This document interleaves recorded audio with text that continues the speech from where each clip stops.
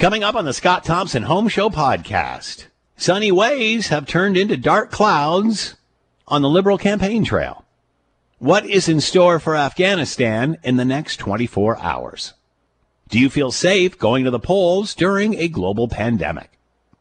And TV veteran Ed Asner has passed away. It's coming up.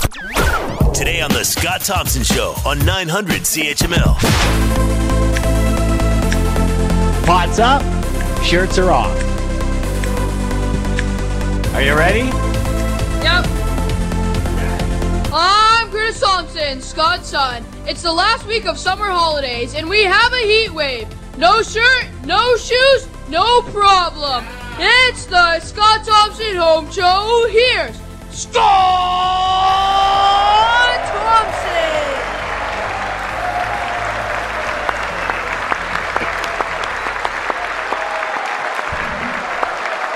Good afternoon. It is 12:10. It is 900 CHML. I'm Scott Thompson. Will Erskine back at the station, keeping us between the pipes. Feel free to jump into the fun. We would love to hear from you. Lots of ways to do that. Feel free. Send us a note via the website, Scott Thompson at 900CHML.com. All right. It seems that there is some distraction along the campaign trail for the Prime Minister. And a lot of the places he goes, he's getting heckled, including here in Hamilton. And but again, seems to be turning that around and spinning it around. Is this the wedge issue he's looking for when he points to the protesters and says, look, that's the opposition? Is that the wedge issue? Is that the fight that he needs to get himself out of this deadlock with the Conservatives? It's been a fascinating weekend. To talk more about all of this, Alyssa Freeman with us. Alyssa, PR, pop culture and PR expert, and is with us now. Alyssa, thanks for the time. I hope you're doing well. I am, as I hope you're doing well too, Scott. I am, thanks so much. I hear you, man. It's a Monday. So we were talking about this last week, and, you know, the Prime Minister is desperately looking for a wedge issue. He's looking for a fight to try to justify an election that nobody really wanted. And still, that issue is showing up in the polls, that people aren't happy about that. So fast forward, protesters starting to show up on the Trudeau campaign. It gets out of hand just before the weekend, and to the point where they have to cancel an event because they're concerned about security. And now it seems that Trudeau's playing the victim with all of that and using this to his favor. Will this work? Is this a good strategy? Is this a good wedge issue for a fight? Well, I'll tell you, I don't know if Trudeau knows all the names and addresses of these protesters, but I can tell you one thing. He should send them all thank you cards. Because you're right, he has been having to dodge the question, why did you call this election in the first place? Which I didn't think would be a narrative that would stick, but it certainly has. The other thing, too, is that at first it was like, this is going to be a big problem for this campaign as it rolls from city to city to city. However, what they've done is create this as sort of like David versus Goliath. So no matter where he goes, there are these protesters, and they're active protesters. They're not holding any punches. They're angry, they're nasty, and quite frankly, they're not putting themselves in a good light. So, we have discussed about how Trudeau probably doesn't want to be known as the pandemic prime minister, but these protesters are mainly talking about, I don't want to have a vaccine, I don't want to wear a mask, this is like a communist country. And then suddenly they have helped shape a new narrative that I don't think that Trudeau was going to go down for, or at least double down on during the campaign, but they've certainly switched gears. And the last time I saw him on TV at this most recent protest, I thought, these guys may just help him win. Interesting you should say that. Obviously, we've seen that spin. We've seen that spin just before the weekend when obviously the protests went awry, the rally went awry, and the protests. I guess protesters convinced officials to cancel an event. Can the Prime Minister paint the opposition as that's the opposition. That's everybody who's voting against me, when this is a small group of anarchists that, from what I hear, have traveled from rally to rally across the country. Well, even if they're not, I would absolutely create that narrative that this is what the opposition stands for. And, all you have to do is ask Erin O'Toole and say, where do you stand on a vaccine mandate? And you're going to get your answer right then and there, because he's never given a straight answer. He said, like, if you want a vaccine, you should go get it. But if you want to be tested, you should go get it, because he knows his base, supposedly, I guess. I mean, Doug Ford may disagree with him right now, but does not want to have a vaccine passport and doesn't want to be mandated that they should have a vaccine. However, I know we're not touching on this right now, but, the provincial Conservatives are now talking about a campaign, about a vaccine passport. So, really, the only reason I have to, surmise why they're doing that, Scott, is that they did polling and they're like, oh, our base wants that. Okay, we'll switch gears. Yeah, exactly. Do you think you'll see O'Toole change his position or his message in any way, considering what Ontario is thinking? Well, it's interesting. As Ontario goes, does the rest of the country go? So I would say that the Western provinces will probably say no to that. So O'Toole has a bigger job. He just, he's just not running in Ontario, although you and I both know that he is. But he also has to consider the other provinces too. So he doesn't want to disenfranchise the people, especially from the West, who may be aligned in that thinking, just so he can align himself with Ontario. So he's a bit stuck between a rock and a hard place on this one.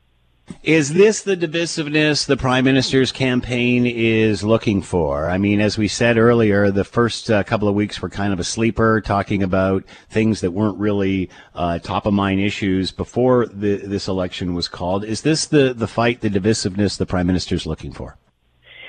It just might be, and it's sort of an organic divisiveness that has come about, that they thought, okay, we're going to switch away from abortion, we're going to switch away from whatever, and let's concentrate on this, because this is what is making the news. The cameras are there to see what these protesters are up to, and if they're going to get any more riled up at any more rallies.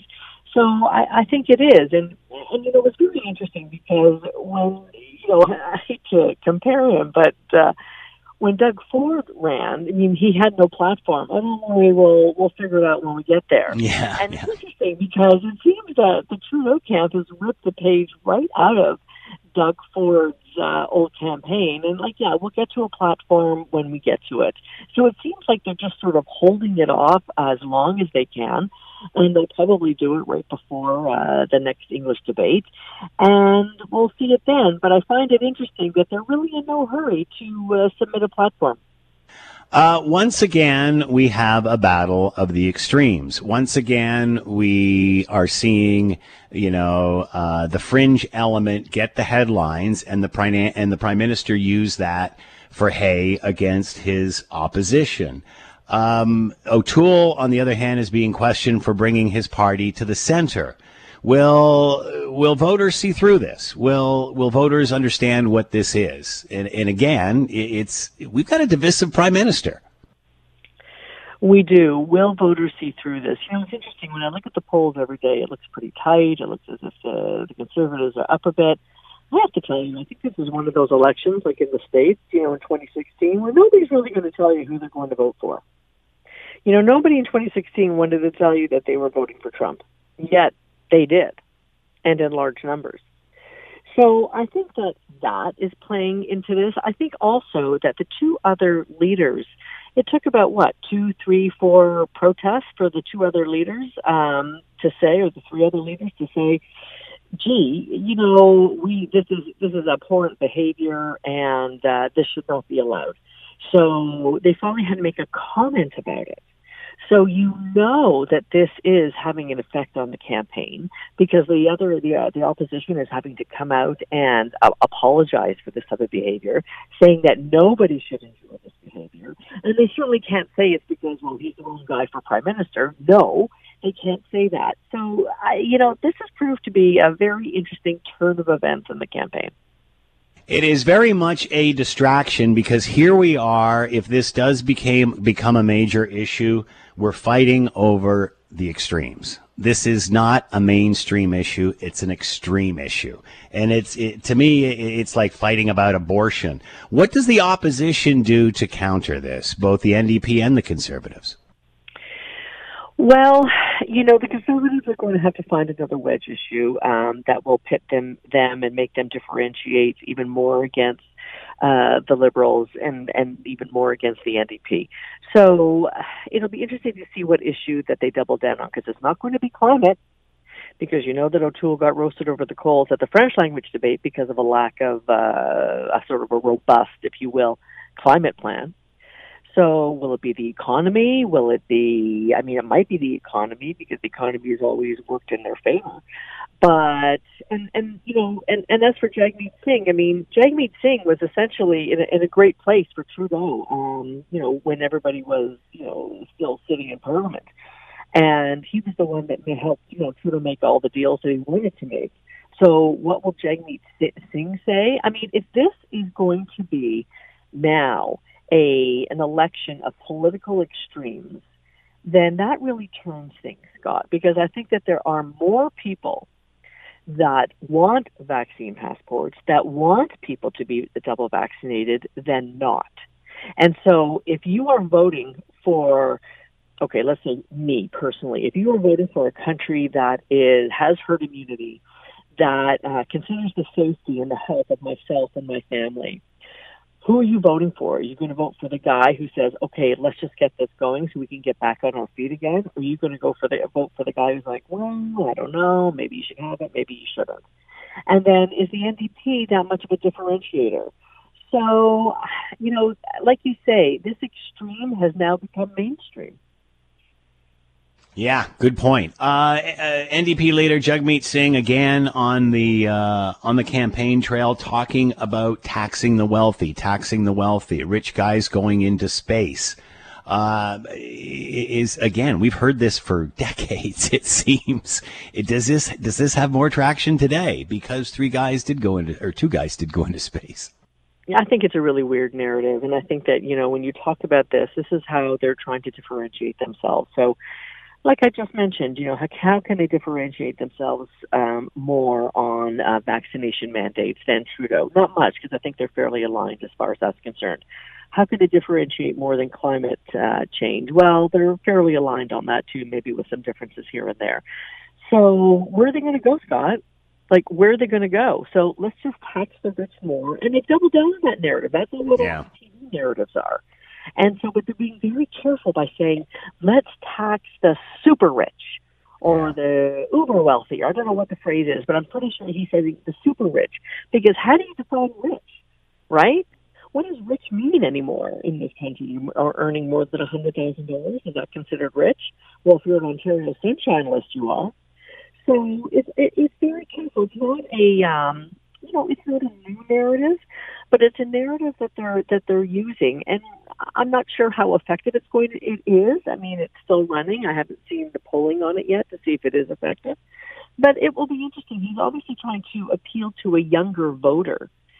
So, do younger voters do they really care about that? Yeah, I think they do care about the economy. But I will tell you, if I think about my daughter and what is her number one issue as a 21-year-old young woman in this country, it's climate change. It's not about the super rich, about going into space. Many have said, if you look back at the NDP's success, it was Bob Rae, it was Jack Layton, who more often than not brought the party into the mainstream. As you said, though, the mainstream is changing. We've certainly seen the Greens implode prior to the election call and the issues that they had for their leader.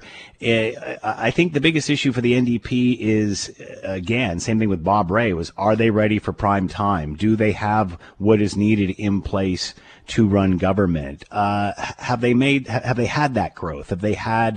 Have they made those advances? Because again, we remember in the last election, the NDP was polling very high, and then they ended up losing seats. So, are they ready for prime time now? Are they ready? Do Canadians see them as being ready to govern?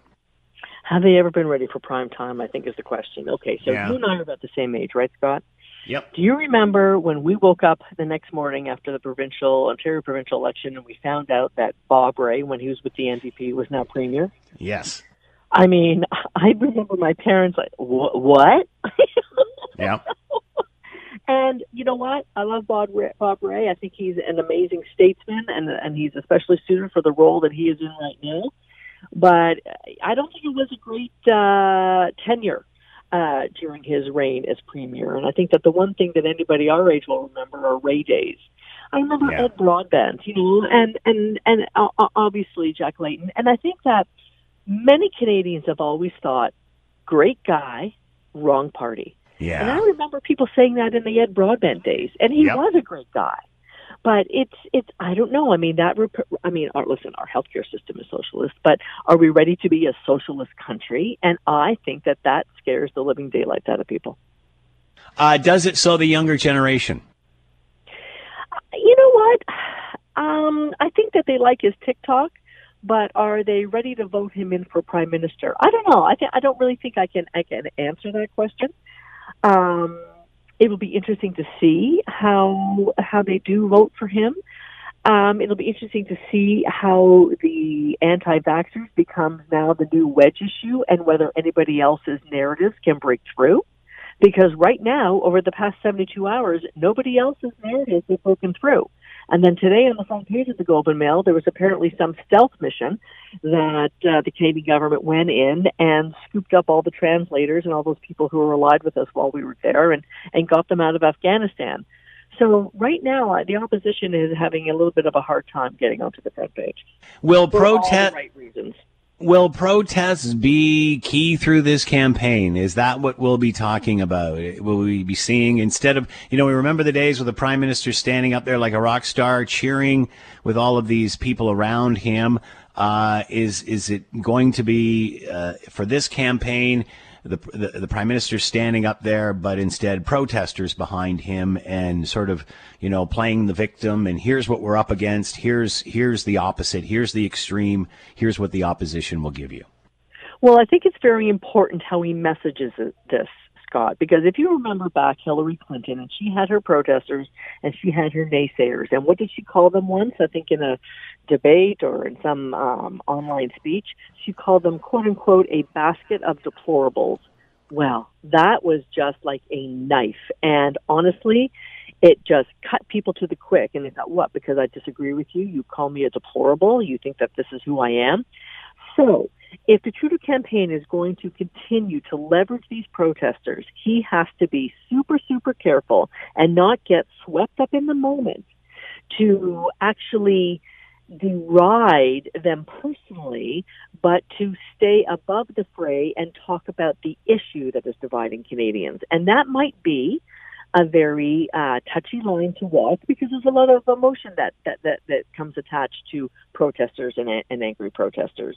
So if he can remain above board, and listen, he's an experienced politician, excuse me, he should be able to remain above board, but that's what we need to watch out for. Alyssa Freeman with us, Alyssa PR and pop culture expert, talking about, what is it now, day 16 of the campaign, and what will be the big wedge issue to get everybody fighting as we head to the polls. Alyssa, thanks for the time as always. Be well. And you too, Scott. Thank you. Here's the commentary you've been waiting for. The Justin Trudeau selfies and sunny ways of his first election campaign have all but been replaced by dark clouds of a looming storm and an election no one wanted except himself in search of his elusive Liberal majority. Trudeau has been followed by a steady stream of hecklers, including in Hamilton, that came to a head last week when the Liberal campaign had to cancel a rally because of security concerns. No one at either extreme should be supported in such endeavors, as it only polarizes what is becoming a very divided country. A country more divided now than it was before Justin Trudeau took office. Some have tried to blame this extremism on the opposition. But the Prime Minister has only to look in the mirror for the division in this country he has helped create with his my way or you don't count attitude. Whether it's Indigenous rights, climate change, or even gender, The Prime Minister is constantly looking for a wedge issue to divide and distract away from the reality of an election no one wanted in the middle of a global pandemic. Prime Minister Justin Trudeau has divided Canadians while blaming everyone else. And this chaos he has helped create only feeds his own narrative and his own ultimate goals. If you create divisiveness, you'll eventually experience it. I'm Scott Thompson. All right, all kinds of information coming out of Afghanistan, and we're hearing of a very heroic rescue with some help from the Ukraine, and also that as this deadline of August 31st approaches, it is virtually becoming more and more possible to even get into the airport in Afghanistan. To talk more about all of this, Phil Gursky is with us, president of Borealis Threat and Risk Consulting, director of the University of Ottawa Security Program, and former analyst with CSIS, and is with us now. Phil, thanks for the time. Hope you're well. I'm well, Scott. How are you today? I'm doing well, thanks, Phil. We're hearing. Let's start with this: a heroic rescue with help from the Ukraine in getting some of the people out that helped Canadian military with interpreters, that sort of thing. What more can you tell us about this mission? It's as you say, it's a fantastic success, and a lot of countries, including Canada, and I want to stress though, a lot of players that are not at the government level have been moving mountains to try and get people out who helped us as interpreters or translators during our time in Afghanistan. I've been privy to a very good friend of mine is engaged on the phone on a 24-hour basis trying to figure out how to get people out of Afghanistan into safety. And I think that this is a real kudos to Canadians who realize the importance of this thing and are willing to work with as many partners as possible, including Ukrainians in this case, to try to effect these people's escape. Because we all know, right, if they're going to get stuck in Afghanistan indefinitely, it's not going to be a happy situation for them. So, two thumbs up for the Herculean efforts being carried out by people like this. Apparently, these Ukraine military soldiers went outside of the airport, and from what we understand, on foot, and literally surrounded this van of people who were trying to get into the airport and brought them in. Is there anything more you can tell us about this mission? No, I'm not familiar with the mission per se, but if that in fact is the case, imagine the bravery of these people, because they're in a situation where there's Islamic State terrorists. The Taliban, of course, is in power. They're a direct personal danger to their own safety. For them to do that, go outside their base and to help this family, I think really speaks to the commitment of them to try and do whatever they can to rescue these poor people from what is going to be a terrible future in Afghanistan. And I think that, we need more examples like this where people are saying, this is the right thing to do. Yes, there's some danger to my own personal safety, but this is just what we should do given what these people did for us all the years we were in Afghanistan. Obviously, the tension is mounting as we get closer to the 31st and the deadline. We're hearing of rocket attacks. Where would they be coming from? Is this ISIS-K again? Islamic State in Khorasan, or ISIS-K, has in fact claimed responsibility for rocket attacks on Kabul.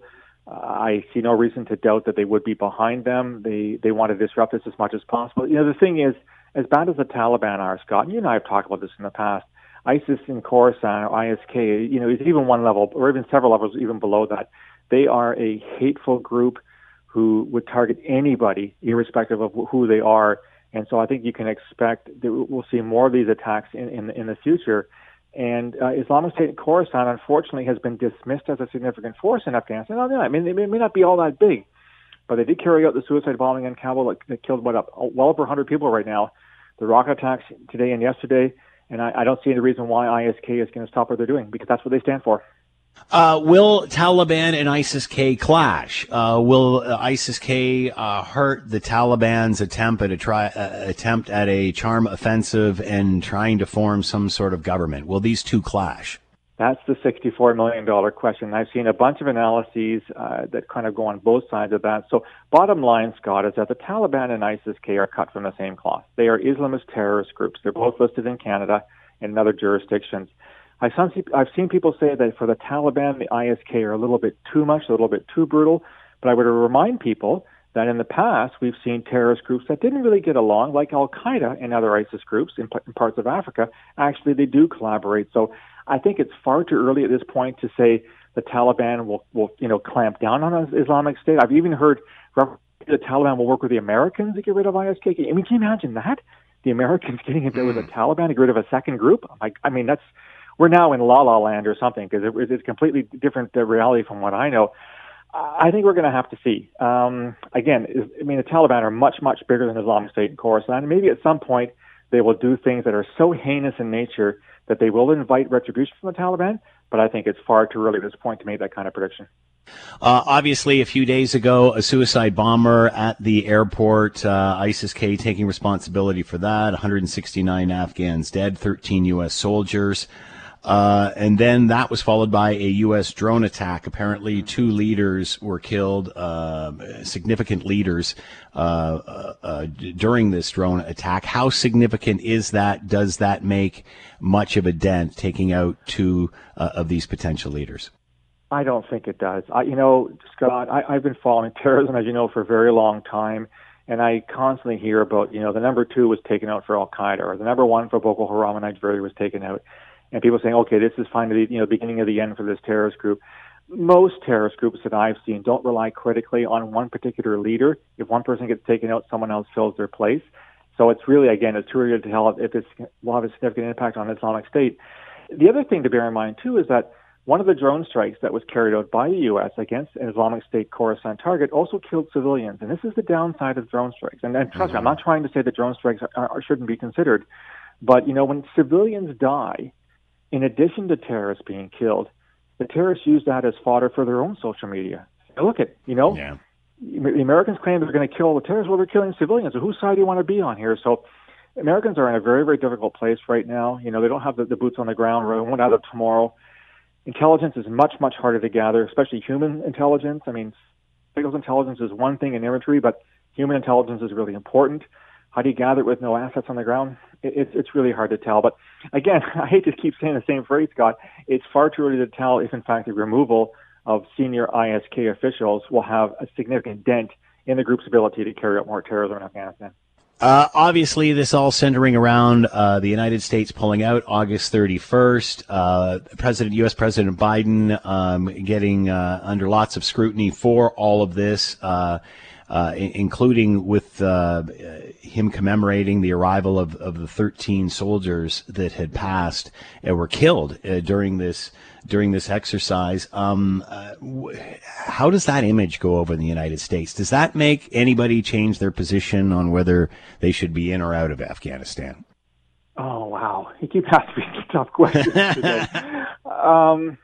I think the decision has been made. I don't think this one attack as tragic as it is. The Americans have only lost a couple dozen people over the past couple of years in Afghanistan, and so to lose 13 in one terrorist attack, I think certainly hits at the core. But I think I would hope that this would not lead to some kind of reversal to reimpose American military occupation of Afghanistan. We know that military occupations do not work historically when it comes to terrorism. I guess they're going to have to just use whatever intelligence that they have left to identify the people responsible for the attack and other members of ISK to eliminate them or to bring them to justice or something. But I can't see this changing the mind of the Americans. And one other thing, Scott, just for the record, Biden's going to have to wear this, but this isn't Biden's fault. I mean, how many presidents have served while the U.S. was in Afghanistan? He just happens to be the guy at the helm of the ship when the withdrawal was finalized. But this has been building for 20 years now. But he's the guy that calls the shots in 2021, and even the Economist calls it, Biden's debacle. I don't think that's fair, but I mean, it is what it is, right? Many are wondering who will fill the vacuum, what happens to Afghanistan after tomorrow, and the last of the U.S. troops are pulling out, or certainly significant numbers of them. What happens after that? Specifically with the countries that are around, the neighboring countries, will anybody step up? Will anybody be monitoring? We're here that Qatar is playing a role here. What about the neighboring countries of Afghanistan? Yeah. So Qatar in the Persian Gulf has always played a major role in terms of intelligence gathering.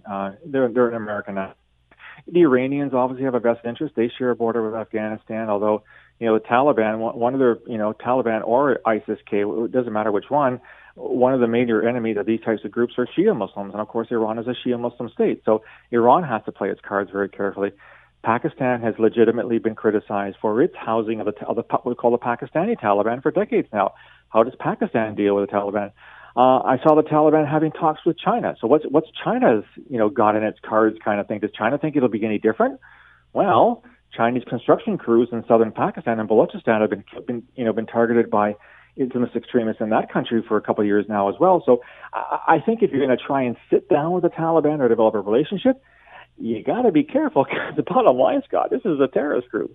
Whether they're governing Afghanistan is an interesting question, but at their heart of hearts, they are a listed terrorist group in many jurisdictions around the world. Be seen to be sitting on the table with a terrorist group? That's a real tricky one. So I think everyone's trying to figure out exactly what's going to be next. Bottom line is that for the Afghan people, it's going to get worse before it gets better in terms of Taliban rule. Think of women, think of girls, etc. I'm seeing media people are being taken out.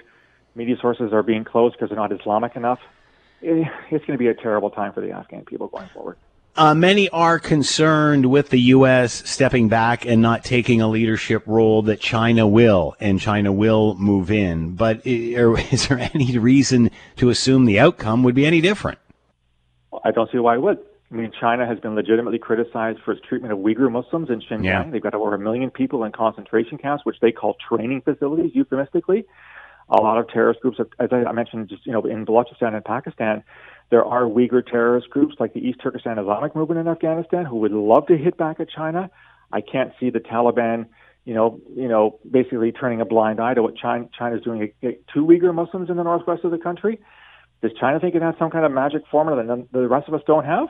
Maybe, but I'd like to see the details, because China's not list in the Islamic world because of what it's doing. Now, it's been able to buy people off, through the Belt Road Initiative, through the infrastructure. It's been building it. Bottom line is that China is not a friend of Islam. So how do you square that circle? Oh, does China see what's happening in Afghanistan as an issue? Do they care? Do they see this as an opportunity? Well, I think they do. And, the one thing that the Chinese have been doing for the better part of 5 or 6 years through the so-called Belt Road Initiative is build infrastructure around the world in states that couldn't get it from anywhere else at really, really cheap terms. The problem is that the fine print, Scott, says that if you can't pay for this after 20 years, guess who owns it? The Sri Lankans learned that with a port. Some African states are starting to push back against China because the terms aren't all that good for the countries in question. China seems to see this probably as an economic opportunity, but there's a lot of baggage in Chinese foreign and domestic policy that can be used against it going forward. So I'm not sure what China's game is here. Like I said, they think they can do this differently. I'm not so sure I have the confidence. Does terrorism exist in China? It has. So in a book that I wrote a couple of years ago looked at terrorist attacks. It's called The Lesser Jihads, and it was actually Uyghur terrorism in China in the early 2010s. There were attacks, mostly knife-wielding assailants at train stations, things like that. So it's not as if that there was no such thing as terrorism in China. Of course, what China has done has gone well beyond dealing with the handfuls of Uyghur terrorists and treated the entire Xinjiang Uyghur population as terrorists in training, hence the concentration camps. The last attack that I can remember in China, Scott, is probably 2015 or 2016. So it's been quite some time. Obviously with their police, but it's an oppressive state, right? It's a communist state, and it's oppressive in terms of its actions. So I think they're probably, doing a pretty good counterterrorism job only through the state of oppression on the general population. What does the next 24 hours hold for Afghanistan? What do you see happening in the next 24, 48 hours as this deadline passes? A huge rush by people like friends of mine who are still trying to I was just talking to a friend literally 5 minutes ago, still trying to get families and women and children out of Afghanistan because of the nature of the Taliban regime. So, it's almost like Saigon in 75. Remember the pictures of the helicopter on the U.S. Embassy? People lining up to try and get on those last helicopters. There'll be a rush to get out before the Taliban close the borders, and everyone will make efforts beyond what they can to try to achieve this. But once that wall falls, I really my heart goes to the Afghan people, because it's going to be interesting to see what moving forward from tomorrow, at the end of tomorrow. And I'm not optimistic, Scott. It's going to be a party for the Afghan people going forward. That's my next question. After the 31st, does the Taliban then claim victory, or do they have their hands filled with ISIS-K and other groups like that? they've already claimed victory. I mean, they went through how many provinces and how many days? People were, the predictions that I had seen was that the Afghan government would hold out for 6 months. Did they hold out for 6 minutes? Well, I'm being facetious here, obviously, but it was a matter of days before the Taliban took over. So they've won. The victory is theirs. They now control the entire country. Now, there's a bit of pushback from some anti-Taliban groups, especially up in the north.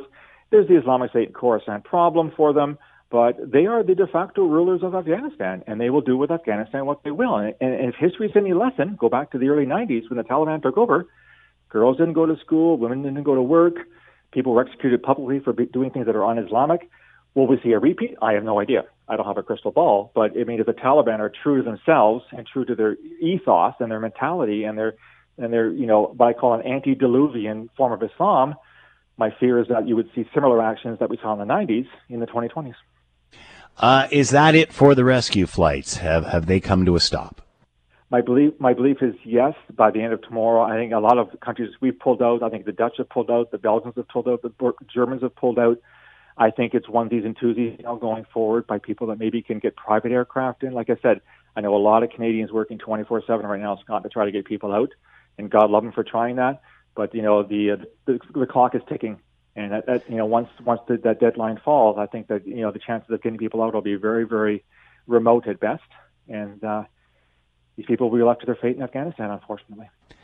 Phil Gursky with us, president of Borealis Threat and Risk Consulting, director of the University of Ottawa Security Program, and former analyst at CSIS, as we wind down to the final day of the United States and peacekeepers, what have you, trying to get Canadians and others out of Afghanistan before they lose control of the airport, certainly by this time tomorrow. Phil, thanks for the time and insight. Much appreciated. Be well. You too, Scott. Take care.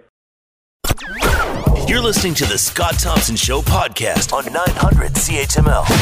Do you feel safe going to the polls? Not everyone does. New polling from Ipsos shows that some Canadians are getting a little cranky about a pandemic election. Many thought that this would not be an issue once an election was called and people would move on. Let's bring in Sean Simpson, VP of Ipsos, and with us now. Sean, thank you for the time again. Hope you're doing well. I am. Thank you. Many thought that this would subside after the election was called, but this still seems to be an issue about an election that some feel, or that lots feel, most, I guess, felt that was not needed. Has this lasted longer than you thought it would? Yeah, and in fact, it's getting stronger, the feeling that we shouldn't be having an election. As you sort of suggested, normally the anger lasts about a week and then it subsides as we move on to other things. But here we have 58% of Canadians agreeing that we should not be having an election during a pandemic, up 2 points. And that's really on the Prime Minister for failing to articulate clearly why, in fact, we're going to the polls, except for, of course, the reason why we all know, which is he wants a majority government. So will this translate into a low turnout? The other day we were talking about how with the race all of a sudden becoming so close, that would generate more interest and we'd have a higher turnout. Yeah, certainly that would have been the conventional wisdom at the start of the campaign when the Liberals looked like they were in the driver's seat, probably more of the same, another minority government.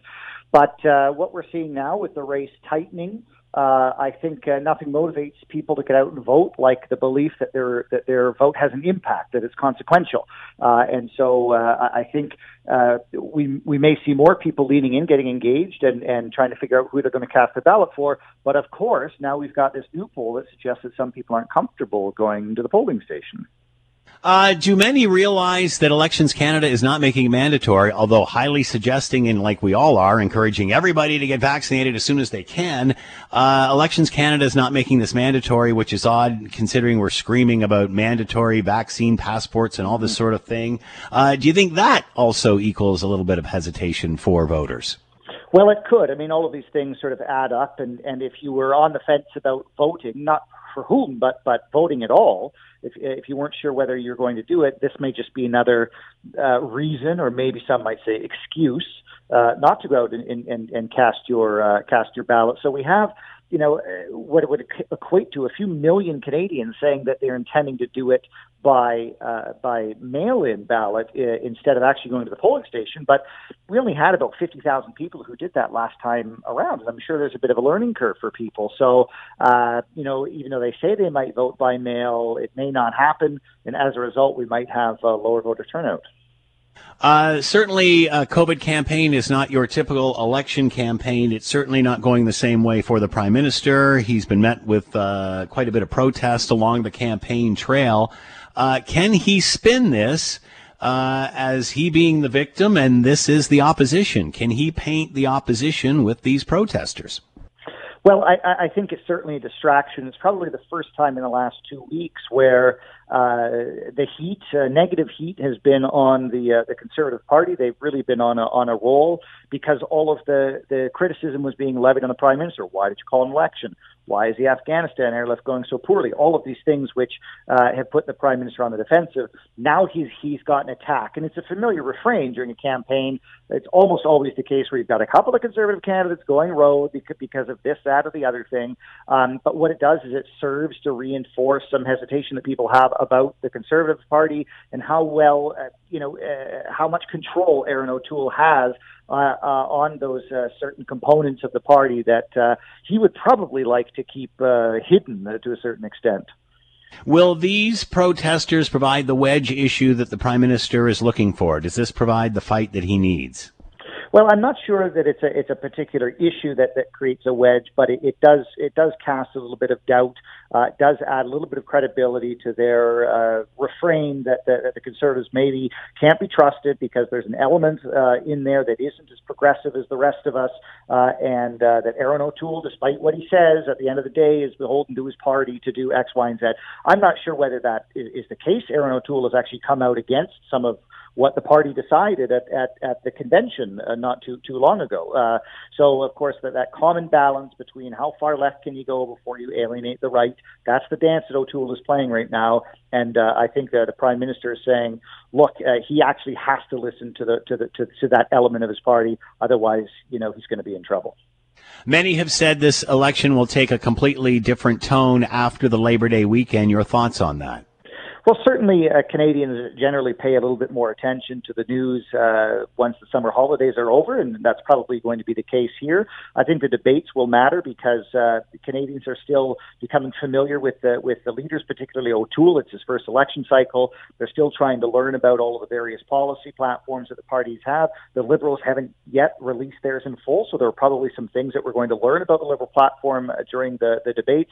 But ultimately, I think that'll be the one moment, the best moment in a fairly short campaign period for the leaders to introduce themselves to Canadians and share some of the ideas that they have to offer.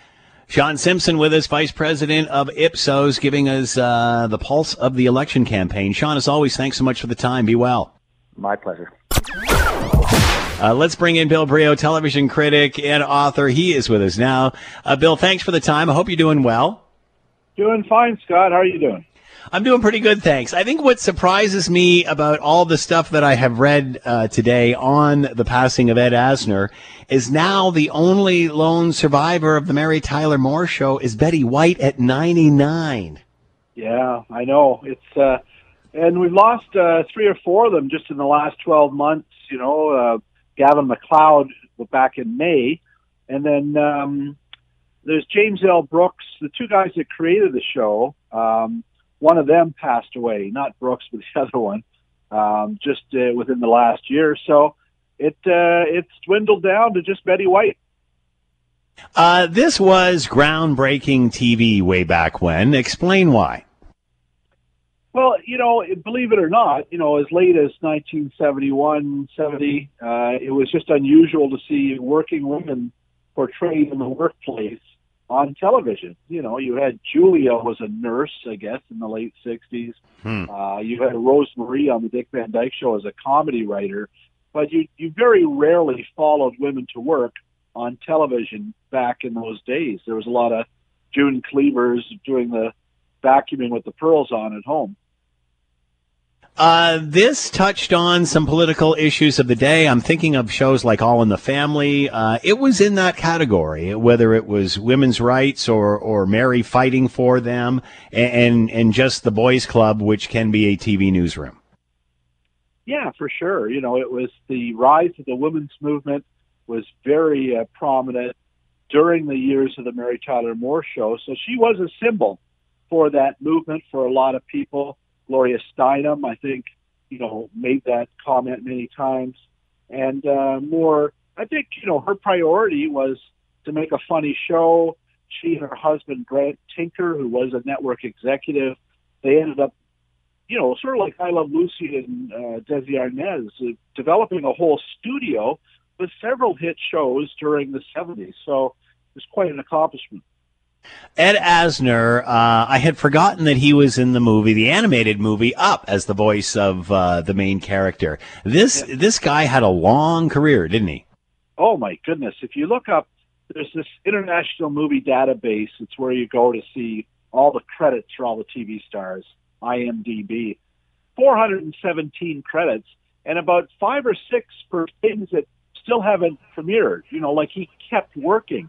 And he did a lot of stuff in Canada, in Toronto and Vancouver, Hallmark TV movies.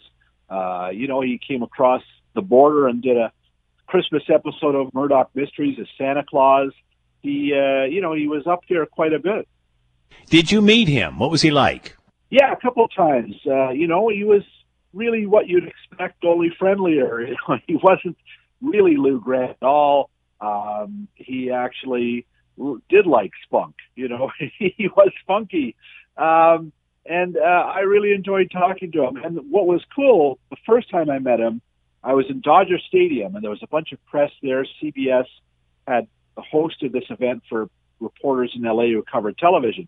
I had my name tag on. I was at the Toronto Sun at the time, and he looked at me and he goes, "Hey, I used to be your boss." And I said, "Pardon me?" And then he explained, in 1979, he was called up for this great stunt that the Toronto Sun did. Yes. Where he was editor of the newspaper, and they took his picture and put it on the front page, and they got a lot of play out of it. So he was a good sport when that came by, for sure. Was he aware that what he was doing with Mary Tyler Moore and even Lou Grant after that was innovative television? That's a great question. At the time, I think they were very proud of their show, that it was funny, that it was seen by a lot of people. It didn't start that way. And he told me that. He said, when they did the first read-through, he thought, this thing's not going to work. It's not going to get on its feet in time for Friday for the studio taping. And if you look back, it wasn't an instant hit. A lot of critics panned it the first few episodes.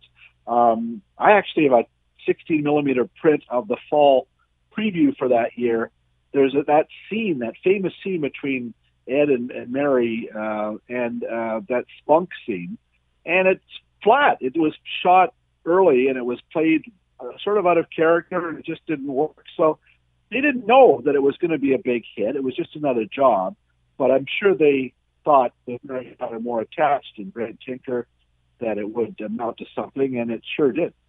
You can see what he brought to that role as Lou Grant, because if you put somebody else in there, it maybe doesn't have the same edge as what Ed Asner did. I mean, there was the edge there, but then there was sort of the, nice grumpy old man.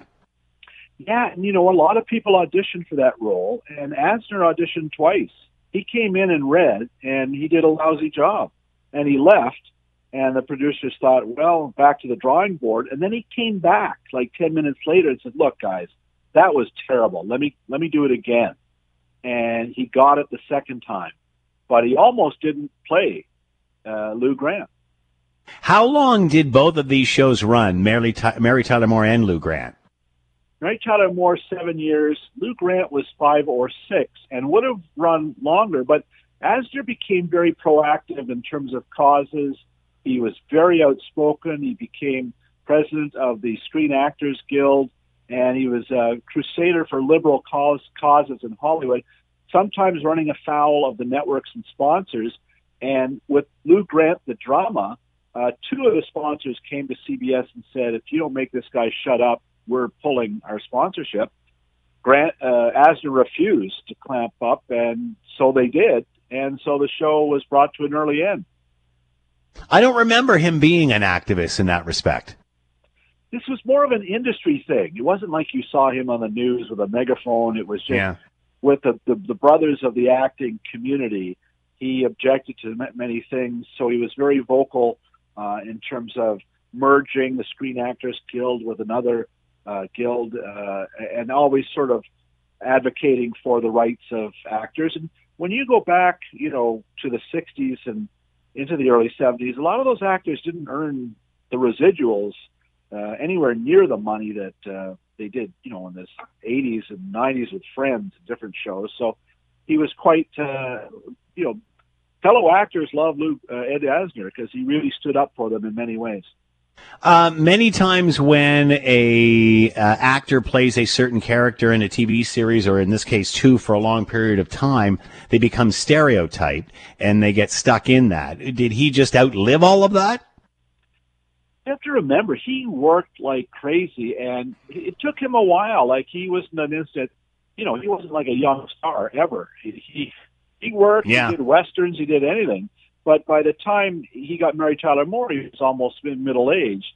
And during that run, he was in Roots, and he was playing like a slave trader, like it was a very dark role. So he was showing range even as he was on the Mary Tyler Moore show. And he just kept working and playing different things, even though a lot of us always saw him as Lou Grant.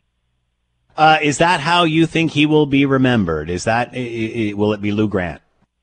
Yeah, absolutely. It's one of the most iconic characters ever in history of television. It's, you've got Archie Bunker and Ralph Cramton. I think Lou Grant's up there. He's the boss that if we didn't wish to have had him, we still would love to have pleased him. Like, he was tough, but gruff but lovable, right? That's how you always characterize Lou Grant. And I remember Mary Tyler Moore calling him, and how that became a moniker of the time. Lou. It seemed to catch on. Always Mr. Grant, never Lou. It was very formal. But he was up in Canada shooting a sitcom, Michael Tuesdays and Thursdays, that nobody saw. It came and went. And then I saw him in L.A. He was 85, and at this point he was using a cane at this Hallmark dinner. And I said, hey, you were great in that show, Michael Tuesdays and Thursdays. He played a psychiatrist. And he goes, yeah, and apparently they're going to start up again and do some more. And I knew that the show was such a bomb, and it had been off the air for 3 years, that this made no sense. And I thought, oh, no, Ed Asner's got dementia, or there's something, isn't that sad? Then I got home, and then 2 weeks later, CBC announced they were doing more Michael Tuesdays and Thursdays. He was giving me a scoop. I didn't see it.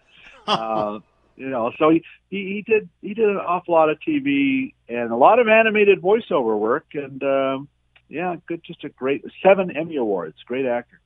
As we look at that era of television, and again, lots of groundbreaking stuff, we can't look at what's coming out now and saying it's not equally as impactful, whether it's on a traditional network or on some sort of streaming service or such. How do you think this global pandemic will change what we want to see moving forward? Well, it was changing before COVID, with the rise of streaming services. I think that the broadcasters are offering very limited choices now. It's either CSI, Law and Order, or The Bachelor. And if you want real original, scripted, daring, original dramas or comedies, you really have to look at Disney Plus or Amazon or Netflix. And for example, there's a show starting tomorrow.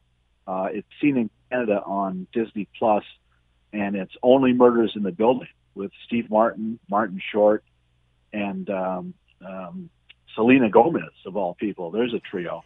It's wow. It's fantastic. It is so good. It's a real Agatha Christie murder mystery set in a New York condo, sort of like a Dakota.